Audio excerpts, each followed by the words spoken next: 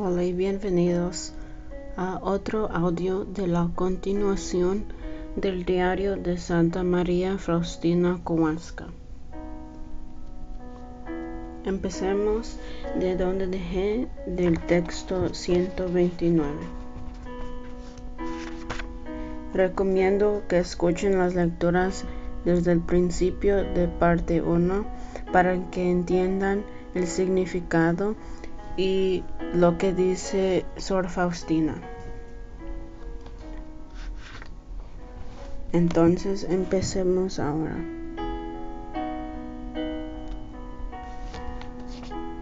Un día, una de las madres se enojó tanto conmigo y me humilló tanto que pensé que no lo soportaría.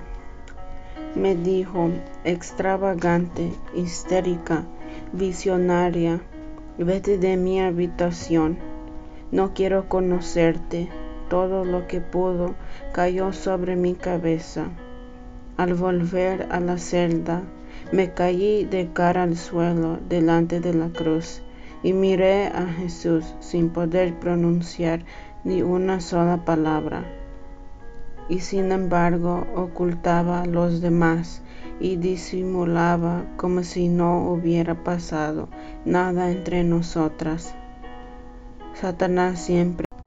He aquí tu premio por la fidelidad y la aprovecha tales momentos. Comenzaron a venirme los pensamientos de desánimo. Sinceridad. ¿Cómo ser sincera si se es tan incomprendida? Oh Jesús, Jesús, ya no aguanto más. Otra vez caí al suelo bajo aquel peso y comencé a sudar y el miedo empezó a dominarme. No tengo en quién apoyarme interiormente. De repente oí en mi alma la voz: no tengas miedo, yo estoy contigo. Y una luz extraña iluminó mi mente y comprendí que no debía someterme a tales tristezas. Y una fuerza me llenó y salí de la celda con un nuevo ánimo para enfrentar los sufrimientos. Sin embargo, empecé a descuidarme un poco. No hacía caso a estas inspiraciones interiores. Trataba de distraerme, pero a pesar del ruido y de las distracciones, veía lo que pasaba en mi alma. La palabra divina es muy elocuente y nada puede sofocarla. Empecé a evitar el encuentro del Señor en mi propia alma, porque no quería ser víctima de la ilusión. Sin embargo, el Señor en cierto modo me persiguió con sus dones y de verdad experimentaba por turno sufrimientos y alegrías. No menciono aquí diferentes visiones y gracias que en aquel tiempo Dios me concedió, porque las tengo apuntadas en otro lugar. Pero diré que aquellos distintos sufrimientos ya llegaron al colmo y me decidí a acabar con estas dudas antes de los votos perpetuos. Durante todo el tiempo de la probación, rogué por la luz para el sacerdote, a quien debía revelar mi alma hasta lo más profundo, y rogué a Dios que Él mismo me ayudara en esto y me diera la gracia de contar las cosas más secretas que había entre mí y el Señor, y que yo deseo conocer la verdad y seguirla.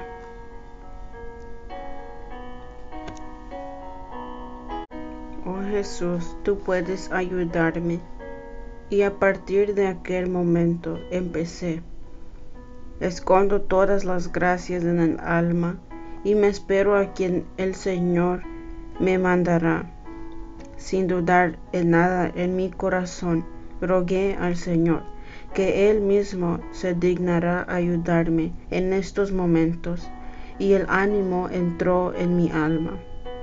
Debo mencionar todavía que hay algunos confesores que ayudan al alma y son, según puede parecer, padres espirituales, pero hasta cuando todo va bien y cuando el alma tiene mayores necesidades, entonces son indecisos y no pueden, o más bien no quieren entender al alma.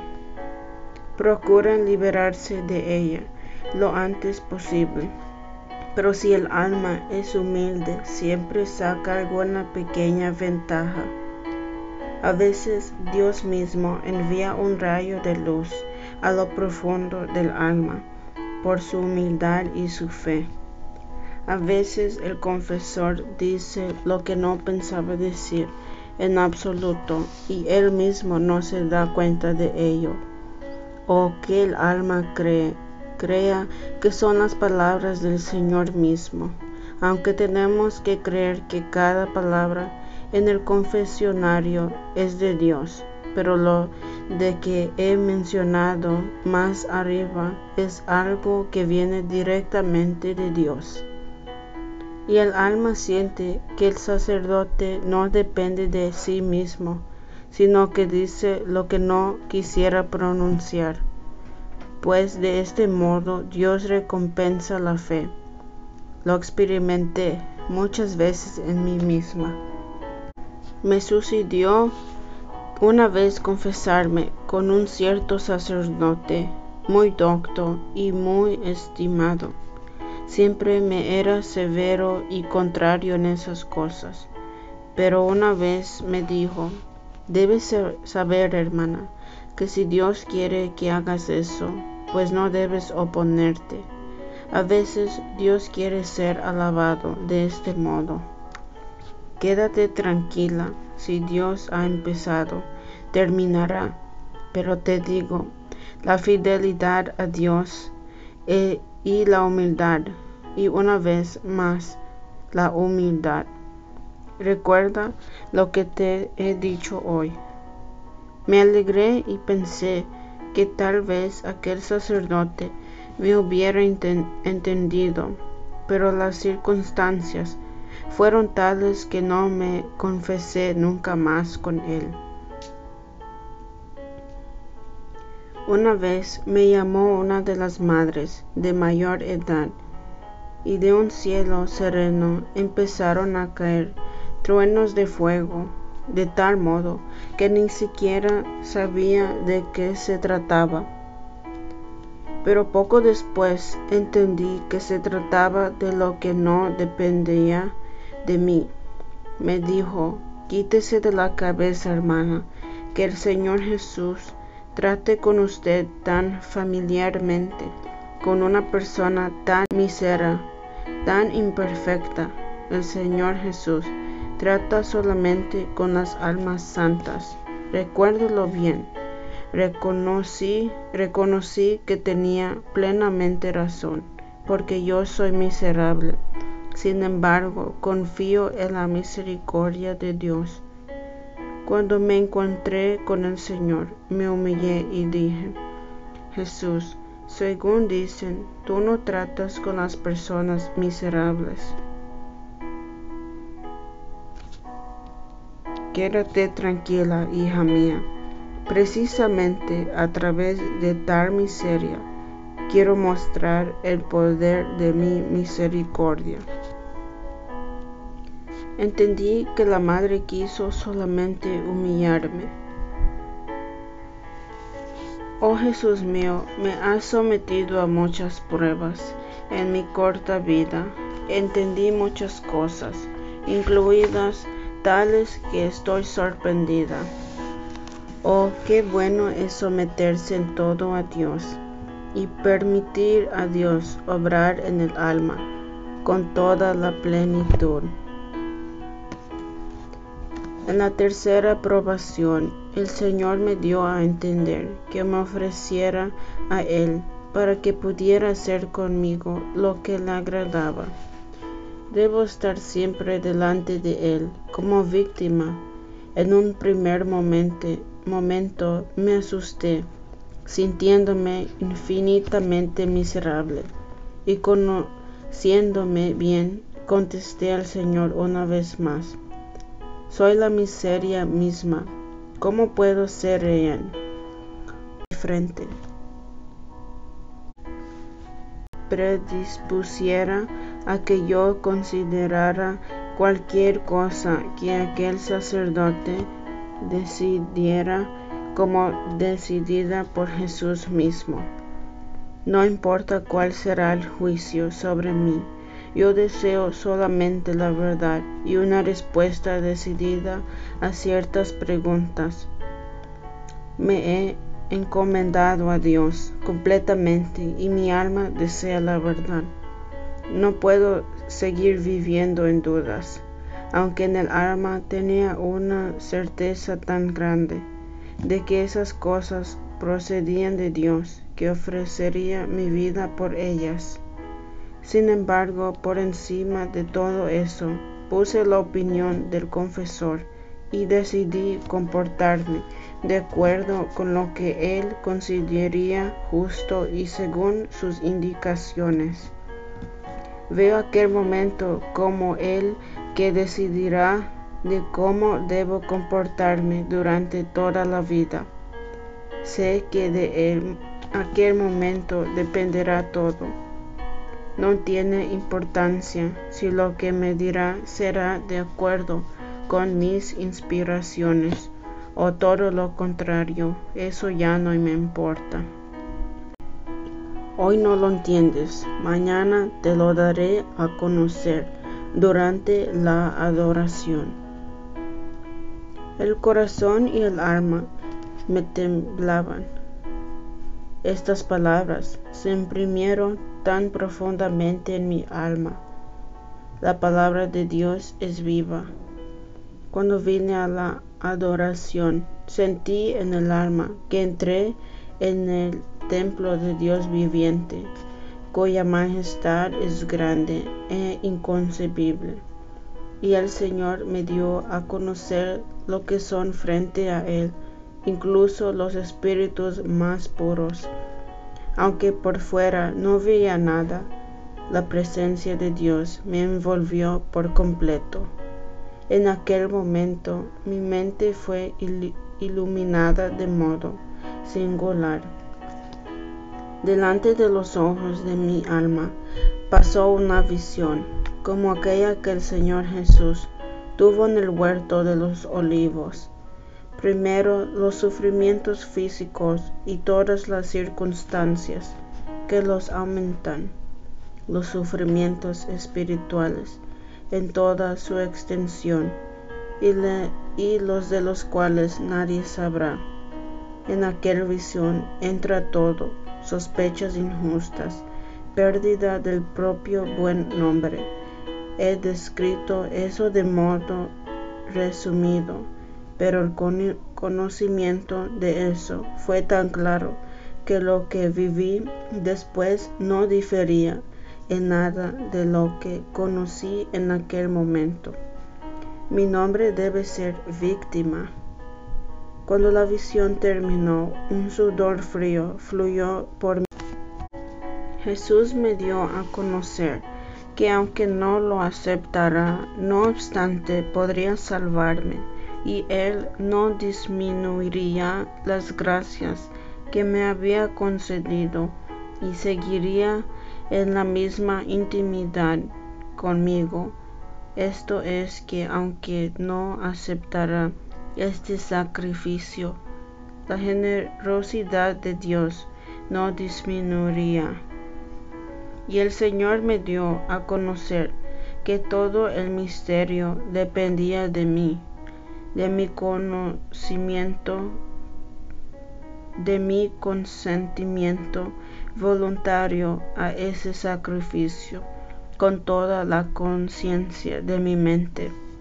En este acto voluntario y consciente está todo el poder y valor delante de su majestad. Aunque no me sucediera nada de aquello a lo que me había ofrecido, delante del Señor. Es como si ya todo hubiera sucedido. En aquel momento entendí que entraba en unión con la majestad inconcebible. Sentí que Dios esperaba mi palabra, mi consentimiento. De repente mi alma se sumergió en el Señor y dije: haz conmigo lo que te agrade. Me someto a tu voluntad. Desde hoy tu santa voluntad es mi alimento. Seré fiel a tus demandas con la ayuda de tu gracia. Haz conmigo lo que te agrade. Te suplico, Señor, quédate conmigo en cada momento de mi vida. Súbitamente, cuando acepté este sacrificio con la voluntad y el corazón, la presencia de Dios me traspasó totalmente. Mi alma fue sumergida en Dios e inundada de una felicidad tan grande que yo no alcanzo a describirla, ni siquiera parcialmente. Sentía que su majestad me envolvía. Fui fusionada con Dios de modo singular. Vi una gran complacencia de Dios hacia mí, e igualmente mi espíritu se sumergió con él.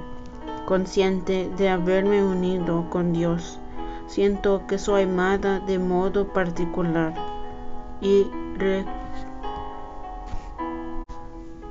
recíprocamente. Amo con toda la fuerza de mi alma. Un gran misterio se produjo durante aquella adoración, un misterio entre yo y el Señor, y me parecía que iba a morir de amor bajo su mirada. Aunque hablé mucho con el Señor, pero sin una palabra, y el Señor dijo: eres un deleite para mi corazón. Desde hoy cada acción tuya, la más pequeña, encuentra la complacencia en mis ojos, cualquier cosa que hagas. En aquel momento me sentí reconsagrada. La envoltura del cuerpo es la misma, pero el alma es otra. En ella mora Dios con toda su predilección. No un sentimiento, sino una realidad consciente a la que nada me puede ofuscar. Un gran misterio se entrelazó entre Dios y yo. El ánimo y la fuerza quedaron en mi alma. Al salir de la adoración, con serenidad miré a los ojos de todo lo que antes tanto temía. Cuando salí al pasillo, enseguida tuve un gran sufrimiento y humillación por parte de cierta persona. Lo acepté sometiéndome a la voluntad superior y estreché profundamente al Sacratísimo Corazón de Jesús. El Señor dando a conocer que estaba dispuesta a aquello a lo que me había ofrecido. El sufrimiento brotó como de debajo de la tierra. La misma Madre Margarita se extrañó. A las otras se les perdonan muchas cosas, porque de verdad no vale la pena hacerles caso. Pero a mí no se me perdona nada. A cada palabra se analizada, cada paso controlado. Una de las hermanas me dijo: prepárese, hermana, a aceptar una pequeña cruz que la espera de parte de la Madre Superiora. Cuánto lo siento por usted, y yo en mi alma estoy contenta de eso, y desde hace mucho tiempo estoy preparada para ello. Al ver mi valor, se sorprendió. Ahora veo que el alma de por sí no puede mucho, pero con Dios puede todo. He aquí lo que puede la gracia de Dios. Son pocas las almas que siempre están atentas a la inspiración de Dios, pero aún menos numerosas con las almas que siguen fielmente la inspiración de Dios. Sin embargo, el alma fiel a Dios no puede confirmar por sí sola sus inspiraciones. Tiene que someterlas al control de un sacerdote muy culto y experimentado, y hasta no tener certeza debe mantener una actitud de incredulidad, que no se fíe por sí sola de estas inspiraciones y de todas las gracias superiores, porque puede exponerse a muchos daños. Aunque el alma distingue enseguida las inspiraciones falsas de las que proceden de Dios, no obstante, debe ser prudente, porque hay muchas cosas dudosas. A Dios le gusta y se alegra cuando el alma no se fía de él mismo, porque lo ama. Es prudente y pregunta, y ella misma busca ayuda para asegurarse de que quien obra en ella es verdaderamente Dios, y al asegurarse por un confesor instruido, esté tranquila y se entregue a Dios según sus indicaciones, es decir, según las indicaciones del confesor. El amor puro es capaz de grandes empresas y no los destruyen ni las dificultades ni las contrariedades. Si el amor es fuerte a pesar de grandes dificultades, también es perseverante en la vida cotidiana, gris, monótona. Sabe que para agradar a Dios una cosa es necesaria, es decir, hacer las cosas más pequeñas con gran amor y siempre amor. El amor puro no se equivoca, tiene singularmente mucha luz y no hará nada que no agrade a Dios. Es ingenioso en hacer lo que es más agradable a Dios, y no hay nadie que lo iguale. Es feliz cuando puede anonadarse y arder como un sacrificio puro. Cuanto más se entrega, tanto más es feliz.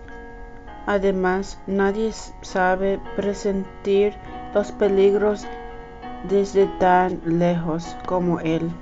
Sabe quitar la máscara y sabe con quién trata. Pero mis tormentos están llegando a su fin. El Señor me da la ayuda prometida.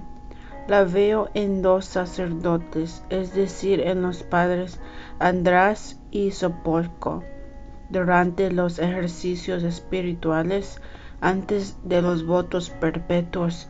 Por primera vez fui tranquilizada profundamente, y después fui guiada en la misma dirección por el padre Sopoco. En esto se cumplió la promesa del Señor.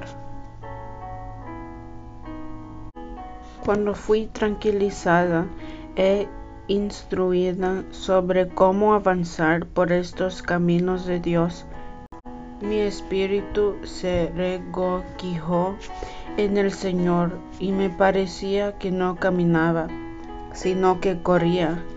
Me fueron desatadas las alas para el vuelo y empecé a volar hacia el ardor mismo del sol, y no bajaré hasta descansar en aquel. en el cual mi alma se sumergió para la eternidad y me entregué completamente a la influencia de la gracia. Son grandiosos los descensos divinos hacia mi alma. No me retiro ni me excuso, sino que me ahogo en él, como en mi único tesoro. Soy una sola cosa con el Señor. En cierto modo, desaparece el abismo entre nosotros, el Creador y la criatura. Durante unos días, mi alma estaba en casi continuo éxtasis. La presencia de Dios no me abandonaba, ni por un momento, y mi alma permanecía en una continua unión amorosa con el Señor. Sin embargo, eso no me impedía cumplir mis deberes. Sentía que era transformada en el amor, ardía todo, pero sin daño.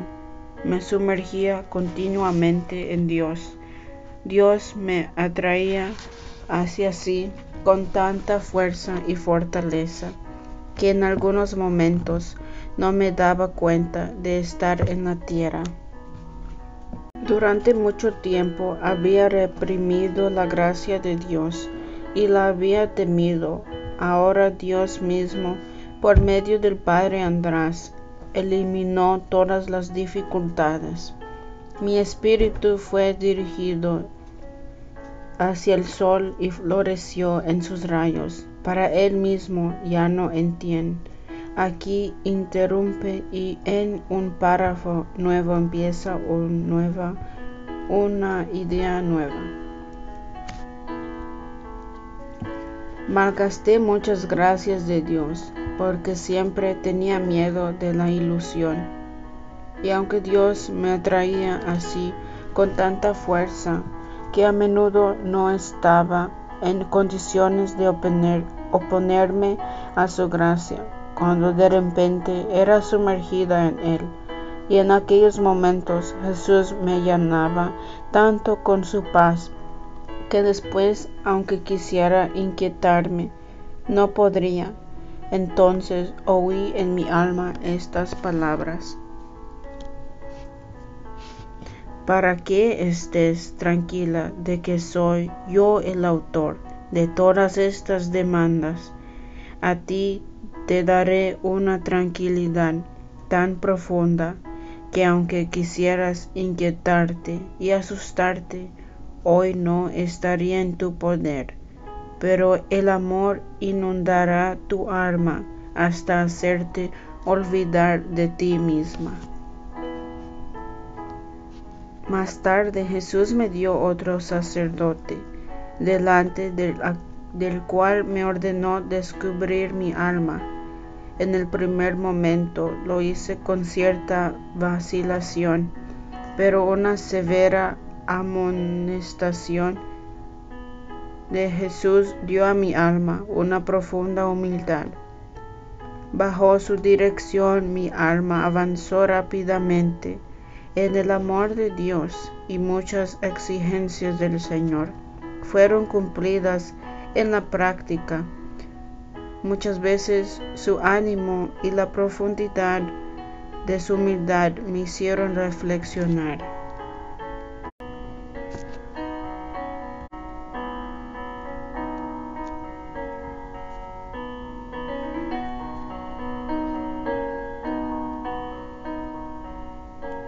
Muchas gracias por escuchar este audio. Perdón si pronuncio unas palabras incorrectas o si unas oraciones se repiten en los audios. Y espero que escuchen los demás audios. Que Dios los bendiga siempre. Hasta luego.